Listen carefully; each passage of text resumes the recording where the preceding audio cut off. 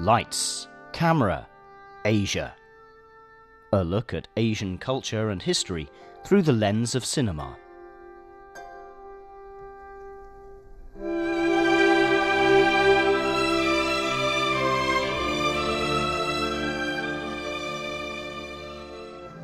Hello and welcome to Lights, Camera, Asia. This week, we'll continue from where we left off last week and look at the story of Infernal Affairs, one of the most well-regarded gangster films to ever come out of Asia. Last week, we got to a point in the story where a drug transaction conducted by a triad gang led by seasoned gang boss Han Sen was sabotaged by the Hong Kong police.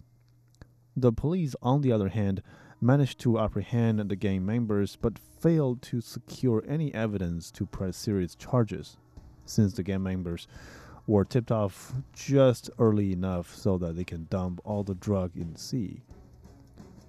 In the end, neither side got what they were really after, but one thing is crystal clear for both sides.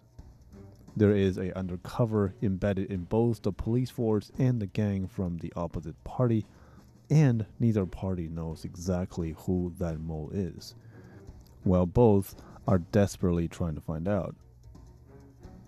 Chief Inspector Huang has tightened his supervision within the police force, whereas in the gang, Han Sen has also tried a number of measures to fish out the mole. At one point, he even tells all of his gang members to fill out forms with their personal information, claiming that he will use it to buy everyone health insurance. But the gang members all know that their boss is trying to find out who the undercover is. Members of both organizations have become suspicious about each other. The air of distrust and paranoia begins to permeate both in the police station and in the gang's headquarters. The heads of both organizations, Chief Inspector Huang and Han of the Triad Gang, are also exhausting their ways and efforts to get the moles to show themselves. They both know that every day the issue isn't solved, their operations and probably their lives are at risk. But no one, not the gang members or the police officers, nor the police chief, nor the gang boss, feels as much pressure as the two undercover agents themselves. Because they both know that the moment they get exposed, they'd be killed immediately and future operations will likely be all jeopardized. Both Chen and Lao are tiptoeing their way around their daily tasks, not knowing what tomorrow is going to bring. One day, while Chen, the undercover officer in the Triad Gang, is having a conversation with Han, his boss in the gang, he catches a glimpse of a few audio cassette tapes in Han's drawer before he closes it. Days later, Chen finds that Han has suddenly headed out without telling anyone where he was headed to. He instinctively knows that this is probably his best chance of catching Han meeting with his mole inside the police force. So he makes up an excuse and tells other gang members that he's heading out to get a massage, and he follows Han's trail.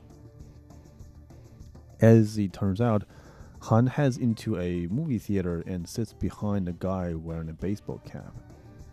The two seem to exchange a few words in darkness, and Han soon heads out.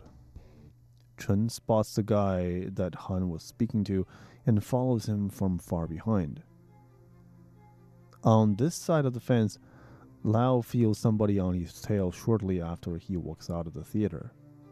He tries to zigzag his way around and changes pace to get the follower to expose himself. It is a fast-paced and exhausting cat-and-mouse game, and neither side of the two can get a good look of one another despite their best efforts. The only thing that Chen gets out of this is that he sees Lao, the undercover in the police force, with his habit of slapping the side of his leg with a piece of paper when he walks. Let's remember that little detail because it turns out to be a critical piece of information later on in the movie.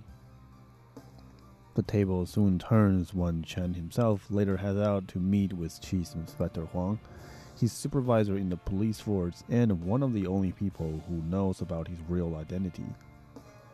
During their conversation, Chen tells Huang that Hansen seems to be strangely confident that he would be able to pin down the mole in the gang. And on the other hand, Chief Inspector himself still has no clue who the undercover criminal is in his police force. Huang even says at one point in the conversation that he is at the end of his wits and someone might end up being killed if this continues because things are really not looking like they're stacked in favor at this point.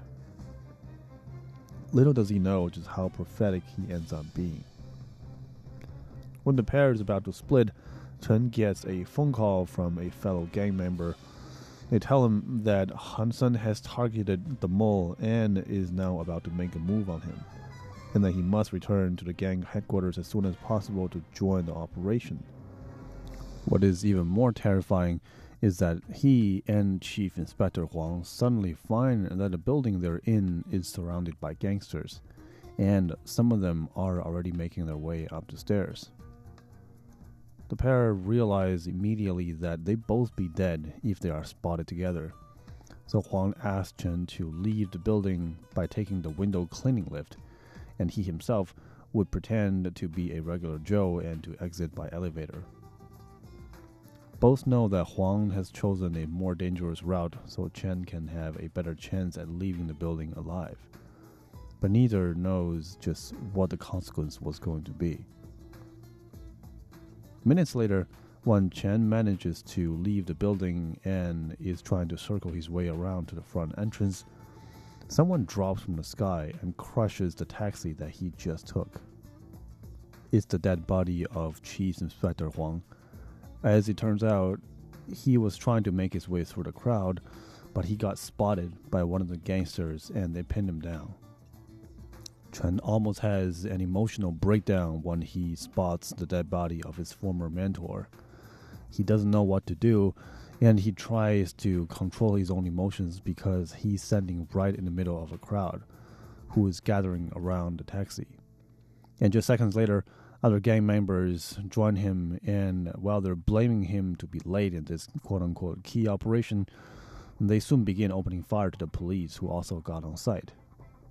Chen is totally at a loss, and he couldn't even pull his sidearm.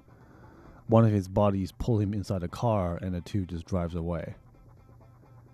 It was during the ride that Chen learned what happened. The gang members pinned down Chief Inspector Huang, and they beat him for a good 10 minutes to try to get him to reveal the identity of the mole. And he didn't give up Chen's name, because he himself also knows that regardless of what he says and does, he was probably going to be killed. The car ride is arguably more emotionally taxing than any one he's taken before. On the inside, Chen is really hurting. His most respected mentor, the guy who guided his journey in the police force since he was a young man, has been tortured and killed right in front of his face, and he understands more than anyone else that a guy practically gave up a better chance to live on just to cover him. But on the outside, he has to pretend that he doesn't really care because he's sitting right next to a fellow gang member. And suddenly, the car crashes into a pole, and Chen was jolted and pulled back to reality. It is then he realized that the gang's friend of his has been driving him while he's all been blooded. He was shot up pretty bad during the gunfight, and Chen just didn't spot the wound. Before he has his last breath, the friend in the gang tells Chen that he didn't tell his boss that he went out to get a massage just to cover his trail. And then he passes away. Just within moments, Chen witnesses firsthand the deaths of two people who are close to him and who both were trying to help him. A police chief who is trying to cover his identity, and a fellow gang member who didn't want to leak the real reason behind his absence to his boss. Now, granted, the fellow gang member didn't suspect or know that he really is an undercover, and that adds an extra layer of emotional complexity to the whole thing. A friend covers for him because he didn't want the gang boss to be suspicious of Chen because he was so convinced that Chen couldn't be that undercover cop. But as it turns out, Chen was. At this point, Chen really doesn't know how to act and how to deal with people anymore. Because while as an undercover agent embedded in a different organization, he constantly has to keep his guard up and he couldn't trust anybody. He realizes that there are people who trust him all along. And whether it's by decision or just by chance, more than one person gave their lives to cover for him, albeit for different reasons. We'll get more into his psyche and how this affects him in a character analysis in a later episode, but suffice to say that this adds a lot of complexity to a character who already is in a complex situation. When Chen returns to the gang headquarters later on, he finds that the entire gang is moving forward with another drug transaction. Because now that they believe they've killed Chief Inspector Huang and they probably get rid of whoever the mole might be, it is much, much safer to actually move forward with an operation of this scale. And it is as if things couldn't get any more complicated. Along the way, Chen gets a phone call, and the caller ID shows the name of Chief Inspector Huang, but he's supposed to be dead at this point. Chen is hugely nervous as he picks up the phone, and a voice from the other end of the line asks him whether he's the one. He then hangs up, and then another phone call comes in. Now, all he hears from the other side are gentle tapping on a hard surface. The person on the other end knows that Chen and Chief Inspector Huang have been keeping in touch with one another via Morse code, and he's tapping on the phone to send a series of coded messages to Chen, proving that he is actually someone from the police force. This is a hugely critical moment in Chen's career because he finally believes that there might be a chance that he could leave the gang and return to the police force. But he doesn't know whether that voice, that person who's tapping from the other side, can really be trusted.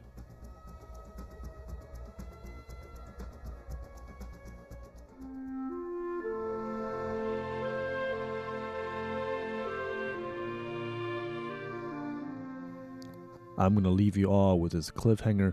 Please stay tuned and tune in next week to Lights, Camera, Asia, and we'll conclude the story of Infernal Affairs. I'm Jake Chen, and I'll talk to you next week.